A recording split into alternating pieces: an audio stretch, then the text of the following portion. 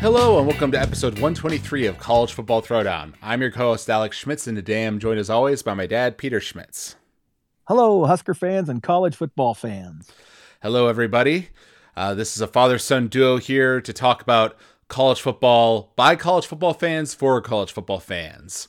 But before we dive into all that discussion, we're going to stick to our tradition and crack open a cold beverage. All right. Today I've got a Stella Artois here. Ooh, I like that. All right. What about you? I have the traditional fine Pilsner beer, Miller Lite.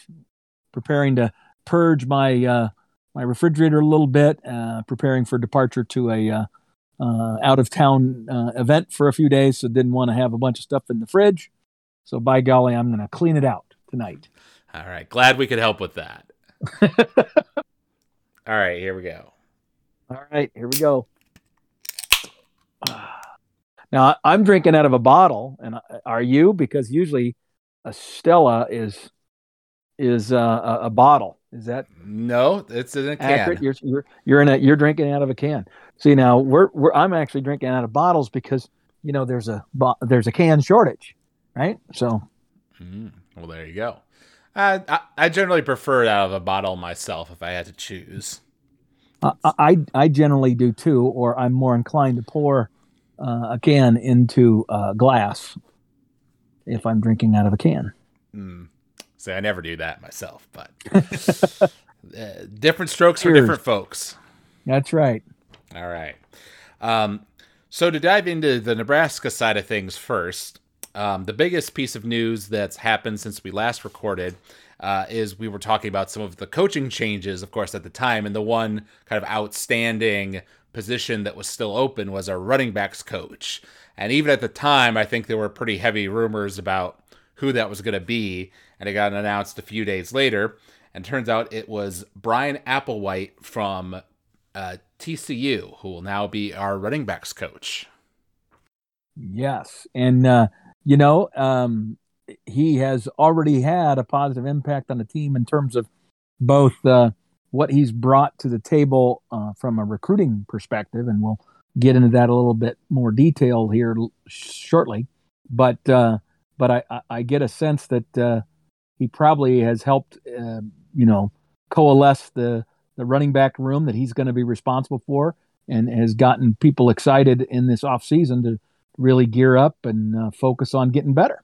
Right, which is exactly what you want out of a newly hired coach, for sure. Yes. So yeah, I haven't looked extensively into his resume, I will admit. But it seemed like, the reaction to his announcement was, positive. Not like a crazy home run get for Scott, but a solid choice that, like you say, has already paid off some dividends in recruiting and other things. Right. And I think, I don't know that I expected or felt from his resume that he was going to be this spectacular recruiter, and he may not be. I mean, that's to be determined. But I think the thing that you can look at and say, okay, TCU is a program that with the coach that he coached under, who was there for many years, TCU has been a very successful running football team, very successful offense for many, many years. And so the fact that Brian was exposed to and part of that is a big deal, because that's what we need. We needed somebody with the expertise to get that done. Very true. Very true. So now Frost's refiguring of his coaching staff is complete, barring any kind of unexpected departures from here on out. It seems like this is the staff that we'll have for the 2022 season. So what is your overall evaluation of how things have shaken out there? Well, again, I think you have to take it from the perspective with a little context. You've got a coach in Scott Frost who's clearly on the hot seat, who's got to turn it around this year. So it's a do or die situation, right? And usually coaches of high caliber are probably going to avoid that type of a situation, right? But ironically, I feel like Scott overachieved based on that set of circumstances, right? he was able to bring in an experienced offensive coordinator who, he has enough reputation of his own that he's not going to be intimidated by, Scott's presence, who obviously Scott's been heavily involved as the offensive coordinator up until now. But this guy comes with enough credibility that I think he's going to be able to hold strong and keep Scott at an arm's length away, so to speak, so that he can execute his plan, which is great. And I think he chose Nebraska because, in part, because if this thing goes south, I don't think it hurts him, right? And I think the same could be said for Mickey Joseph, a wide receiver coach from LSU, who came in with lots of ballyhoo because he's a past Nebraska Cornhusker. He played for us, and very dynamic guy, very much known as a great recruiter, but also did some great things with his wide receivers. Has a pretty impressive resume as a coach, including, interestingly enough, I don't know if you saw the picture, but our special teams coach, he's the guy who recruited Joe Burrow to LSU, and then Mickey Joseph, our new wide receivers coach, was the guy who recruited Lamar Chase, the great wide receiver for the Bengals. Okay, so the two guys that are going to be playing in the Super Bowl, who turned around the Bengals franchise, both from LSU, were recruited by two coaches that are now part of the Nebraska program. Right. And that's not to mention that we know that Scott had his chance at Joe Burrow back in the day, and didn't go for him, went for Adrian instead. Right. And again, I've covered that a little bit. I don't view that as some horrific error on Scott's part. I totally understand why Scott would have done what he did. And I think that's a lot of 2020 hindsight that people are using with regard to that. So I'll go over that again, maybe on a midsummer podcast when we got less to talk about. But bottom line is, with Bush coming in as the special teams coordinator, finally making the commitment to a full-time special teams guy, Raiola, again, a great name with some Nebraska connection.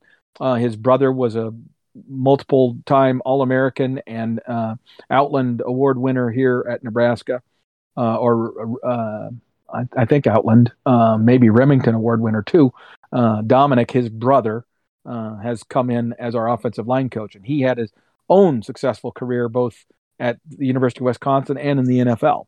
So a younger coach, pretty dynamic, and I've read some things with some people I respect on bulletin boards and stuff that I follow of past offensive linemen, guys that that understand what it was like back when we were the pipeline, and they are very excited about Raiola's coaching philosophy and techniques. They think it's back to old school, and that we will see. They're expecting really good things from the offensive line because of the new coach Raiola. Mm-hmm. Yeah, I would say my evaluation is similar to yours. The special teams coordinator was the one kind of thing I was adamant on that Scott needed to do, and he found the way to do it by promoting Bill Bush and all that. So that made me very happy. And it seems like all the guys he's brought in, may not be like the big headline names, but they're all good fundamental coaches. And that's what we've kept talking about on this podcast for years at this point, is that, all these Scott Frost teams have clearly had talent. We've shown it in spurts, but then we've mess up the basics over and over again. And so if we get a staff that can really drill that into our guys, like you say, maybe a little more old-fashioned mentality with that, then that may be all we need to kind of turn it around. So transitioning over to the national side of things, we've been following the Caleb Williams saga, as we might as well dub it, for a couple podcasts now. And I believe on the last podcast we talked about the most likely scenarios, which was either that he comes back to Oklahoma and is able to get a, some sort of higher NIL deal, right, kind of out of them, to show his value, or he would follow Lincoln Riley to USC. And after a lot of rumors that he was going to other teams, turns out he's going to USC with Lincoln Riley. So Not too surprising to me. It's just kind of funny how long it all went along. Well, and I think the significance for it is that what he did is something that now is fully legal and may very well evolve into normal operating procedure for premier players in college football. You're a premier player, you're really good, and you still have that ability to have that transfer happen. Then you go out in the portal and you do the dance, much like a coach, like Jim Harbaugh did this year. He had a successful season after a disappointing year, so now he's kind of as high on his ranking of perception as he's been in all the years he was at Michigan. And what did he do? He went out and shopped himself and interviewed for 4 different NFL head coaching jobs. Supposedly had the opportunity to take some if he had been able to negotiate a price and everything that was acceptable. He chose to turn down the ones that were offered to him, and I think a few of them were never offered to him. But the bottom line is, in dancing with all those different folks, he motivated the University of Michigan to give him a new contract. And I think Caleb Williams, that has played out many, many times for coaches. Now that's going to start to play out for athletes. And bottom line is that I believe Caleb Williams and his family. Now here's an interesting rumor. I have no way to prove this, but it actually makes sense. And I believe if it didn't actually happen this time, it's going to happen fairly soon in the future. And that is that when he was discussing NIL opportunities with Oklahoma, he didn't want just an NIL that was going to give him, compensation related to his NIL in the form of dollars. He was looking for ownership interest in a truck stop. One of the big boosters for the University of Oklahoma is the guy who founded and is the main owner of Pilot truck stops. You've seen the big Pilot signs as you drive the interstates, right? Right.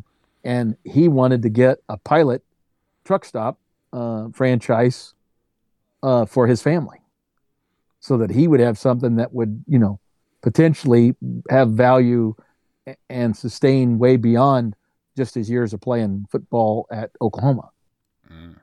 Interesting. So, supposedly that was being discussed or was on the table or whatever.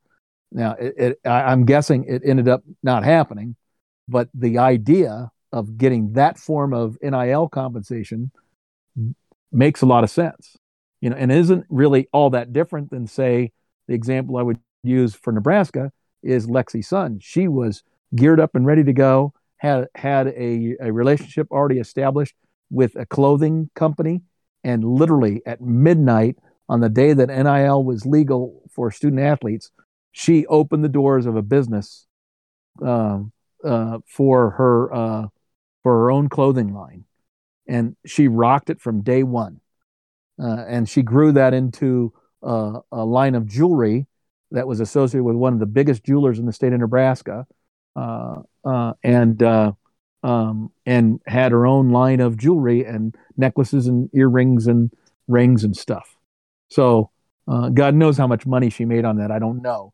But the point is that the idea of translating that into business is going to become, I think, way more common than you might expect. Well, and I can understand it with a clothing line, right? Because that's something that, other top athletes in professional sports will do. And that kind of ties into the name, image, and likeness thing, Yes. The truck stop thing is a little bit more confusing to me, like how that would still play in. Because sure, you could put up there Caleb Williams truck stop or something, but that's really the extent of it, right? Like, oh no, but no, it would still be a Pilot. The point is, it's a franchise that has enormous value that could grow, and it would be a business that his family, say his parents, could run, right? And reap the financial rewards for years to come. Right. But isn't that outside of the bounds of NIL? I guess is my question. As long as they just used him for advertising, right? If and then his compensation was a percentage of interest in the business. I see. So I'm going to give you 25% of a pilot franchise in exchange for you, coming out and playing golf with the pilot franchisees and doing some photo ops and being in the advertising pictures and things like that to motivate people to choose pilot. However they want to play it. That's the problem. It's the Wild West, man. There are no rules. Yeah, it is the Wild West. That's for sure. I will point out that we called on a previous podcast that because these Harbaugh rumors about the NFL have been going on for a long time here after the season was over. And at the time we called that he's not going to leave because he's got a bunch of returning starters and a schedule this year that's beneficial for him, to Absolutely reach the Big Ten championship again. So it didn't really make sense for him to leave for the NFL at this time. If he does really well this season, wins the Big Ten championship again, and then, maybe makes it farther into the playoff or something, then maybe, he's accomplished what he really wanted to do at Michigan and will look more seriously into the NFL because we know he's interested in it. Clearly he's interested in it. And I totally agree with you, Alex. We did predict that. And I thought it was just posturing on his part to leverage to get a raise, which he's successfully done. And you're absolutely right that coming back was not a bad thing because of the schedule and the talent that he's going to have this coming season. One other thing I wanted to bring up, because I thought it was interesting. Well, two things, actually. One, with what you were saying earlier about, Caleb Williams kind of going onto the portal and shopping himself around, right? That's all somewhat similar to the guy you mentioned earlier, the Nebraska kid who went into the portal, kind of shopped around, and there wasn't really a opportunity he was interested in, right? And he came back to Nebraska, right? That's kind of one of the nice things, right? Is that you can enter into the portal, and then if it doesn't work out, you can come back, presuming that your school still is open to it, which they probably will be, right? Because they won't have time to replace you or whatever. So I definitely think we'll see more of that kind of the fishing line portal stuff in the future for sure. I think you're absolutely right. And the more often that it happens and kids are allowed back, right? Like initially coaches were like, screw you. If you turn your back on us, you're done with me. You're not coming back. Okay. And, but the first time you kind of break that, resistance and accept someone back into the team because he's valuable to you or whatever, now okay, it won't always work that way, but if I'm good enough, I can do whatever the hell I want. Right. And and Caleb Williams demonstrated that. Right. And with the whole like one-time portal rule thing, which you were mentioning earlier, if in a situation like that where you go into the portal and you come back to the school you're already at, have you used up your one-time transfer, or is that still available to you? No, because you never transfer. Right. See, so yeah, that's definitely going to get used a lot, I think. Absolutely. I think so too. Right.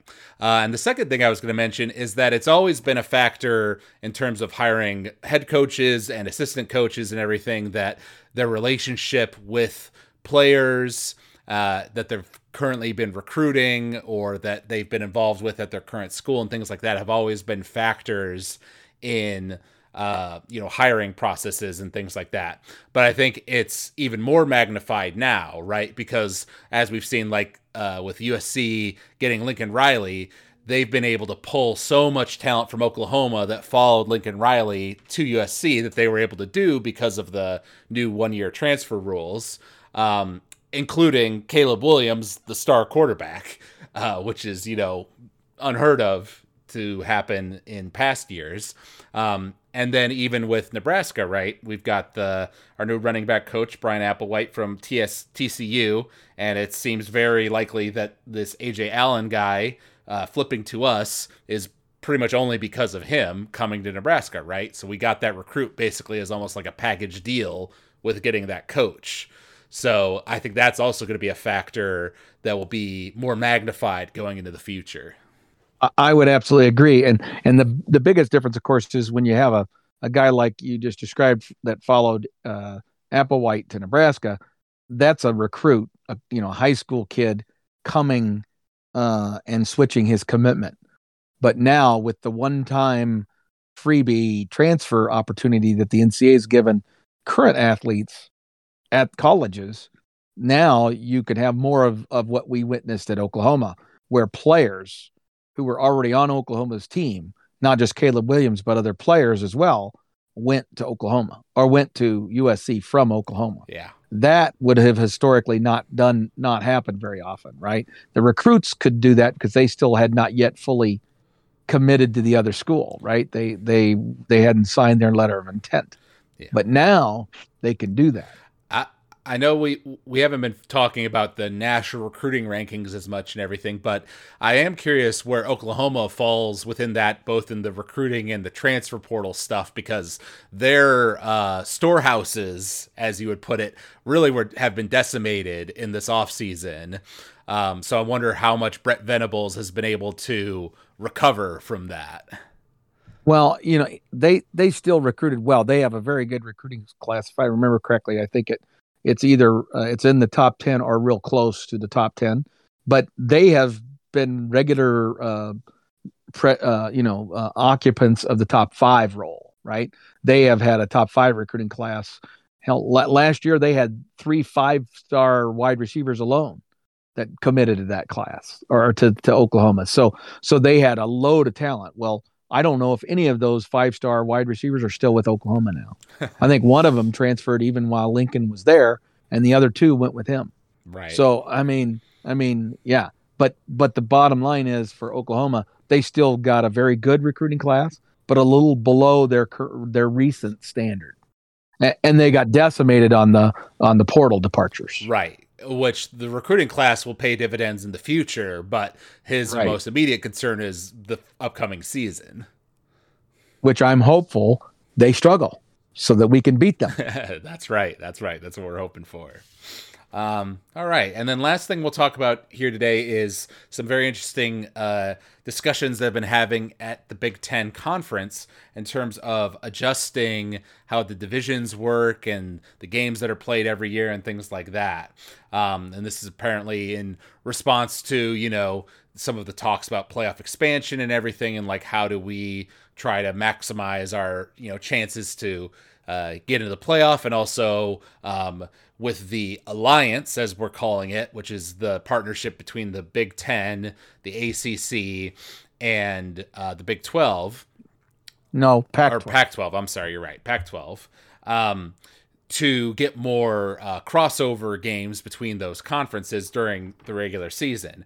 So the proposal apparently is to go to 8 conference games starting potentially in 2023 instead of the current 9 conference games. And there would be the game that is being removed from the conference schedule would be replaced by a cross-conference game with either the Pac-12 or the ACC. And this would involve getting rid of the 2 current divisions, where it would go to more of a pod system where everyone's in pods of 4, and the 3 other teams in your pod you play every year, and then the other 5 games are mixed up between the rest of the conference. I would love the pod system. Of course, with 14, that means we're 2 teams short.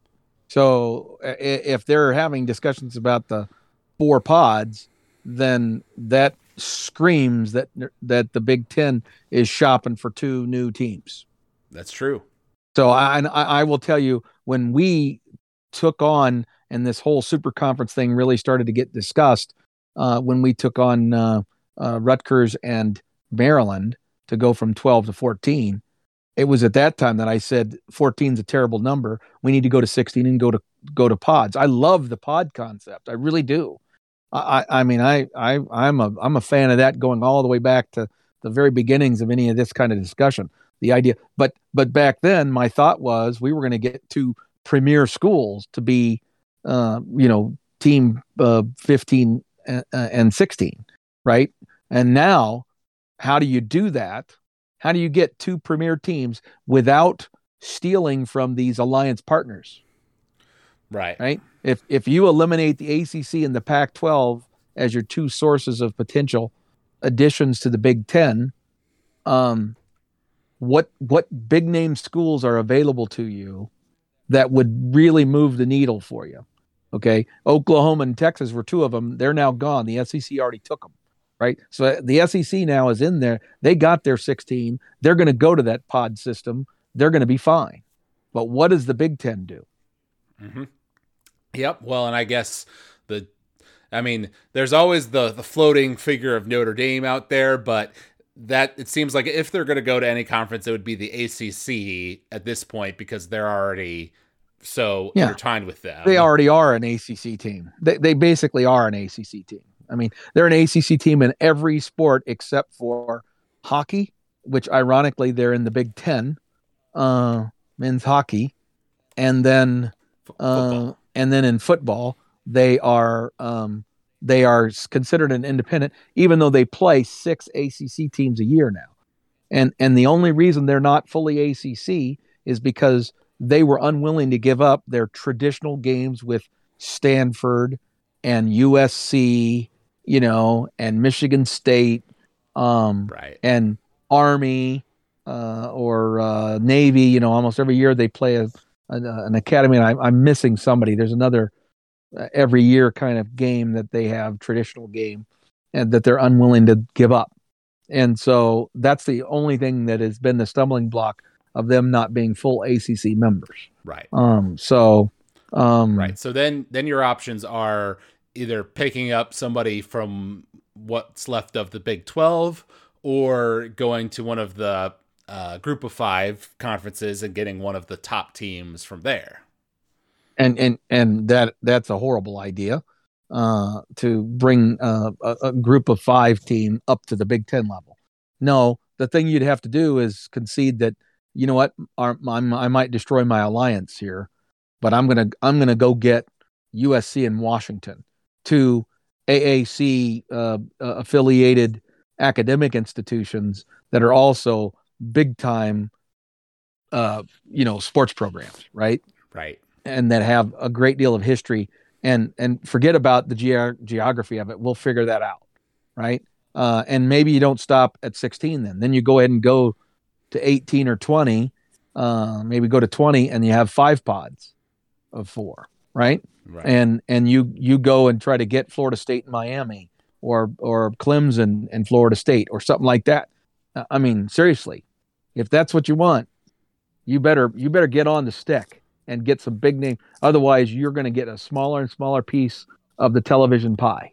And at the end of the day, that is becoming bigger and bigger in importance, because there's, you can't squeeze any more blood out of the turnip. And, I sent you that chart today of the current pricing for tickets to the Super Bowl. Do you remember that? Well, you did not send me that, but I've heard that the prices are crazy. Oh, I didn't send that to you. Okay. It is. It's ridiculous, but it's indicative of what's happening in professional sports, and to a lesser extent, but still very significant, in collegiate sports, to where attendance, actual seats, butts in the seats, attendance to these mega stadiums, in football, is becoming so stupidly expensive, especially when you include, the cost for parking and all the other things that go along with a day attending a game, that it's pricing people out of it, right? So that's going to end up leading to these institutions reducing their focus on that and focusing on other revenue streams like television, right? And other ways that they can make money, because the butts in the seats ain't going to do it, and they're just going to keep going with choices that make it more exclusive. Mm-hmm. Yeah, no, there's definitely something to that. So going back to these changes, the proposed changes, there's part of it that I like coming from the Nebraska perspective, because we've talked quite a bit about how the Big Ten went to 9 conference games while the SEC stayed at 8, right? And it was a little bit unfair in a certain respect, because, we're still playing kind of a tougher team there in that Big Ten conference schedule, while the SEC meanwhile is playing another nobody school, usually from the non-conference in their schedule. Now, I guess we'd be replacing that one team with somebody from one of the alliance conferences, so it'd still probably be a more tough game. But still, I like that idea of like, getting some more cross conference play during the regular season. I always think that's more interesting. And the fact that if the divisions went away, we would no longer be in the West Division, which is generally considered to be the easier division for sure, in terms of the caliber of school that has been there. But we've also looked at our schedules for Nebraska, and the fact that the cross division teams that we've been paired up with consistently year after year have been the Ohio States, the Penn States, the Michigans, and not in a way that where it like cycles evenly between the teams year in, year off. It's more based off of a money allocation, whereas the proposed system would be a proper cycling between the teams, so everybody plays each other on a 2 years on, 2 years off basis or something like that. Right. So it would really all come down to like who we ended up in our pod with us, right? Who are our teams that we play every year. Because we end up in a pod with one of the big boys like Ohio State or Michigan, that would kind of hurt for us. But if we could kind of get lucky in that shuffle, then I think it could definitely work out in our favor. I would totally agree with you, and so that's why I wouldn't mind a pod system. I really wouldn't. That would be okay with me, I think, in terms of doing that, because you're right. I would be hopeful that it would keep away what they've done to Nebraska since they've been in the conference, which is that we have skewed significantly more towards the traditional powers of the opposite division more than any other school in the West. And as such, we've accumulated more losses because of that, because we came into the league at a time when our football team was already down. And so climbing out of that was made more difficult by the fact that we were not getting an equitable schedule on a year in, year out basis compared to some of the people we were competing against within the division, right? Particularly, I would use as an example Iowa. The contrast in the crossover games and the number of times that they have played the top 3 or 4 of the West Division, of the East Division, it's significantly different. So the pod system, I think, would help that a good deal. I also agree with you about the 8 conference games versus 9, but it's notable that you stated that the difference is that additional game, instead of playing Podunk U, which is what the SEC schools have been doing. I mean, you just think about it. When the SEC schools play these 4 non-conference games, and in many cases, they play maybe one team that is competitive with them and 3 almost guaranteed victories. So, you know what? In most years, if you're a good team in the SEC, you're 4-0 in your non-conference games. So you only have to win 2 games in conference to get the 6 wins and play a bowl game. Okay, which gives you that extra practice, gives you that extra visibility, gives you that opportunity to win your bowl game and build positive momentum for the next season. Nebraska has learned in the last decade how critical that is, right? How many times were we a game away, right? Where we were where we won 5 games, or we won 4 games, but we lost 2 games against very good football teams on the last play or in the last moments, right?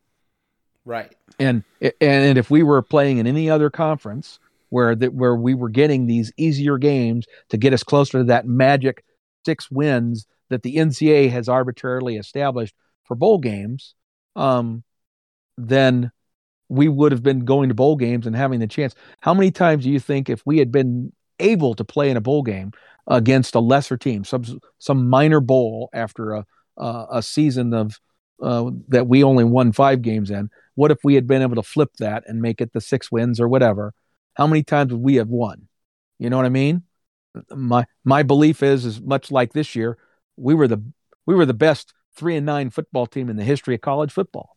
Well, 4-9. We got 4 wins. 4-9. Okay, but you know what I mean. Right. I mean, it's crazy. It's freaking crazy. You watch some of these teams in bowl games, and you're like, oh my God, we would have kicked their ass. Right. Especially in like the smaller bowls, like you say, because they would be Yeah. getting, lesser schools to match with us or whatever. Right. Though, then that I forget which year it was, but there was one year where that came up where we did barely qualify for a bowl, and we kind of got a tougher opponent at like a bit of a better bowl than you would have expected for our record, because we're Nebraska, and we're Nebraska. They know that our fans travel, right? And so there's more interest in us, which is a good thing, but Yep. No, I know, but you get my point, though. I think yes, is that's the inequality of that whole deal, and I'm not sure doing a pod system and going to 8 by itself gets you on a level playing field with the pussies from the SEC. Sorry. Yeah, right. Well, because like we said, if that missing game there is filled by somebody from the Pac-12 or the ACC, then could be playing Oregon or Clemson, in a particular year or whatever. Exactly, or Washington, and because you know what, if they go into these alliances, the alliances are going to be built around what? Television revenue, right? And what does TV want? They want Nebraska playing UCLA. They want Michigan playing USC. They don't want Michigan playing Oregon State, right? Right. So again, that's going to play into it. And those premier matchups are going to end up head to head with the big boys.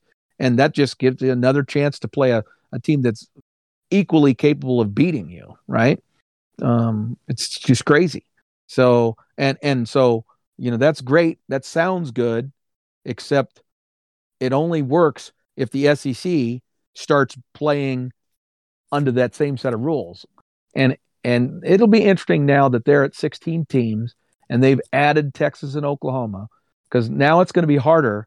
There have been years when Alabama didn't play that good of a conference schedule because they happen to miss, in their exchange, right, of the other division, because they had divisions too, where they didn't play Georgia during the regular season. They didn't play Florida, let's say, right? Mm-hmm. And all of a sudden, the only teams they're playing are teams that were really the third or fourth best team, fifth best team in the other division. Well, then those are W's, often easy W's, right? And then they're not playing anybody in a non-conference except for one game. Alabama would always find a way to play one decent team, not a team that's really going to threaten them, but one that's got enough reputation that they're not an also ran, and then they're undefeated and going to the championship game. It just drives me crazy. And then this year, you look at how badly the lower half of the SEC did in bowl games, right? Because a lot of those teams weren't that good. They weren't very good teams. They had good talent, but they were in those bowl games because they had glorified, bloated records because of their easy non-conference schedules. Yeah, and like you say, with Texas, Oklahoma being added in, right, that's 2 more tough teams being added to the mix. And if they go to some sort of pod system, right, that might kind of change up the dynamics. But if they could do all that and then still stick with the whole, we're going to play 8 conference games and 4 non-conference games, in which case the general trend is still going to be the same. Correct. Exactly. Because they're not in the alliance. They don't have a commitment to these other premier, top end conferences where you know what I mean? So going to 8 games, but then forcing everyone to play, this pre-scheduled, arranged alliance matchup. It's great for fans. We're going to get quality competition and quality games. It's not good for those conferences because they're going to knock each other off, and they're not going to do what that, cheap victory game that the SEC has been benefiting from for 10 years. Right.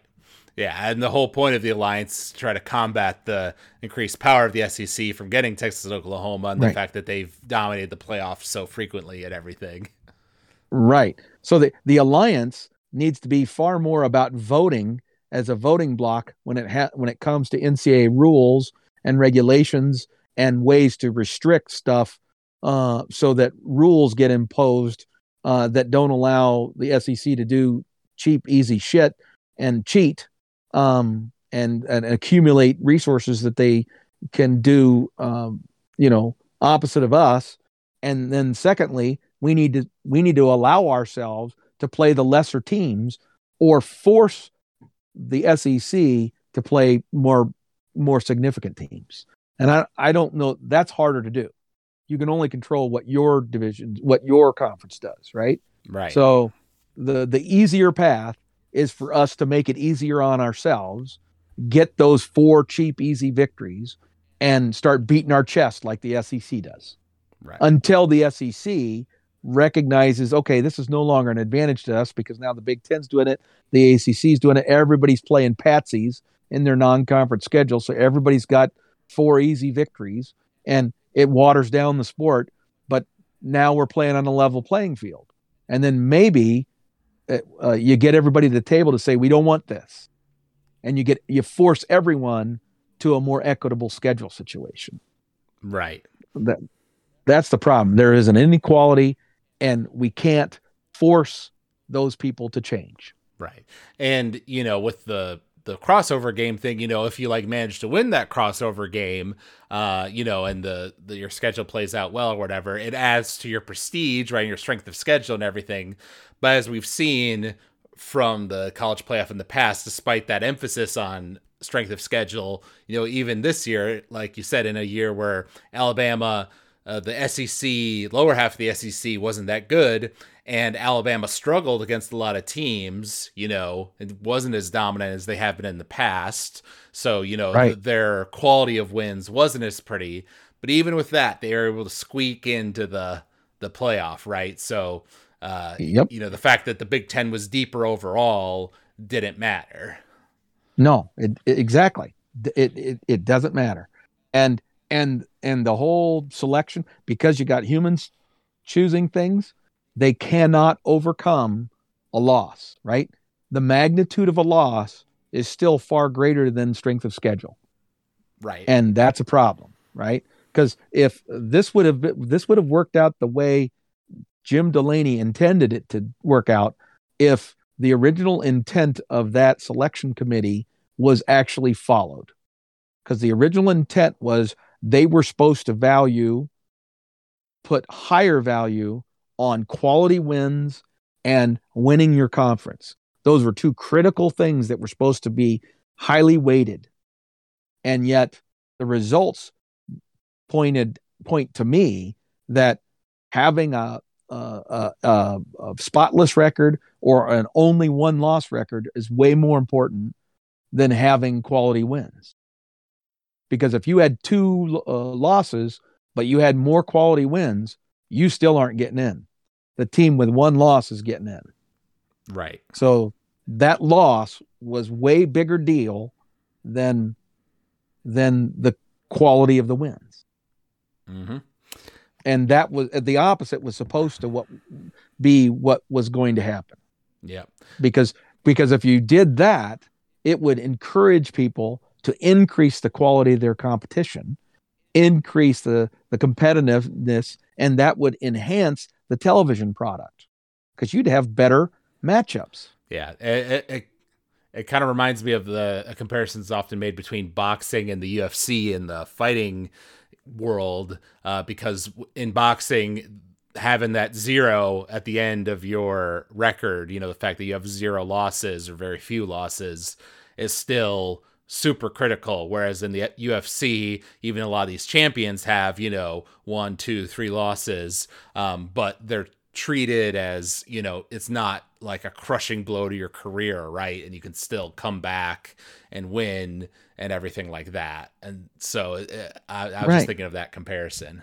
Well, exactly. And there's far more respect to me to be given to a team that challenges themselves with great regularity, with a lot of quality opponents, okay, and occasionally finds they fall short because they're beat up, they have a lot of injuries, or they're just not on their best mental game and they lose a game here or there, but yet they're still playing great competitive games every week versus the team that has the spotless record but hasn't played anybody except for one or two teams that were capable of even challenging them. Right? Which one of those is more impressive? In my mind, it's the team that plays. That's just like the Big Ten Conference, in volleyball. We were just talking about volleyball earlier in the podcast. I mean, that the Big Ten is super deep, the best conference, by a significant margin, I think, in terms of the quality of volleyball across from top to bottom, right? But yet, only one Big Ten team got one of the top 4 seeds in the tournament, and that was barely. They were the 4th seed. But they ended up winning the national championship. And the team they played was us, who was a 10 seed, even though we were the runner-up in the conference. Right. Of the Big Ten. And weren't there were 2 ACC teams, right, in the top 4? There were two ACC teams. The Big 12, which literally is is Texas, and then no one else, got 7 teams in the tournament based on records, right? And they had, because a lot of them had really great records. Well, that's because they're not beating each other up. Right. So it's just crazy how that win-loss thing has way too much weight. Yep. That's definitely something we can dive into further on future podcasts here in the off season. Yes. We'll be coming back to you hopefully sometime next month to discuss what else has been going on in the world of college football. Things tend to quiet down here for a bit after signing day and all that. But there's plenty of topics to cover that we haven't dove into in as much depth, such as, all the intricacies of NIL and the portal ramifications and things of that nature. So there's plenty to look forward to. There really is. It's fascinating. And, truly the golden age of college sports that I grew up in and my friends and my brothers grew up with is gone. And so now the question is, how do I find the way that I view this so that I can continue to enjoy the sport that I love so much? Because so much of these decisions are decisions that I think were wrong. And one thing, here's a question that we are going to answer in a future podcast. So this is a teaser. I'm going to say, why is it that the NCAA, which makes the rules on, collegiate sports, can't raise their hand and admit they were wrong, that they made a rule change, it has blown up in their face, raise your hand and acknowledge that you made the mistake, and aggressively go about reversing it and correcting it. They just don't ever do that. And throwing this NIL over the wall, huge mistake. It's obvious to anybody who has followed the sport. It's obvious. I predicted it. Most people predicted it. Okay. It was so easy to see what was going to happen when they did this. And yet here we are. And I believe the decision was made by a bunch of lawyers who were trying to protect themselves from lawsuits or what they thought might be lawsuits. And they've made a huge mistake. Now, today, are they willing to raise their hand, admit they made a big mistake, and then go in and aggressively change the structure of that so that it can be managed in a way that allows for fair and equitable competition at the collegiate level to continue? Mm-hmm. Yeah. Well, it's one of those where the genie can't be totally put back in the bottle. No. But you can definitely control it more, not have it be the Wild West, if they put the effort in. Exactly. And that would require some people with a brain to think about how they're going to do that now that they've let it get to this point. Right. And my point is, I told you this was going to happen. Brian Clower, who's been on our podcast before, he's told you this was going to happen. It was easy to see it was going to happen. Yep. No, it's true. Yeah, you last podcast you compared it to like the 70s era of college football. Right. I mean, but I'm saying even going back 2 years ago when we were first talking about, NIL was not even termed yet, but they were just talking about how they were going to figure out a way to pay kids. It would have been way easier now in hindsight for them to have come up with a stipend amount. What they couldn't agree on was how much they were going to give a football player versus how much they were going to give a basketball player versus was there going to be a difference between a quarterback and an offensive lineman and what they got paid. But if they had come up with some way to provide a stipend, then this thing would have been able to be managed and controlled because it still would have been within the structure of the NCAA and the colleges and the conferences. But instead, they threw it over the wall and turned it outside of the structure of the universities and the conferences and the NCAA and just said, you're on your own. Mm-hmm. And that's why we have the Wild West. That's why we have the Wild West. All right. Well, we'll talk about that more next time here. For those of you who enjoyed listening to this podcast, you can reach out to us if you email us at huskerpete13@gmail.com. You can also find us on Apple Podcasts if you search for College Football Throwdown, or on Spotify if you prefer that platform. You can give us a rating or a review. Let us know what you think of the podcast. We can read your questions out on the air, things like that. So thank you all out there for listening, and thank you for joining me for this episode, Dad. Until next week, go Big Red. Go Big Red.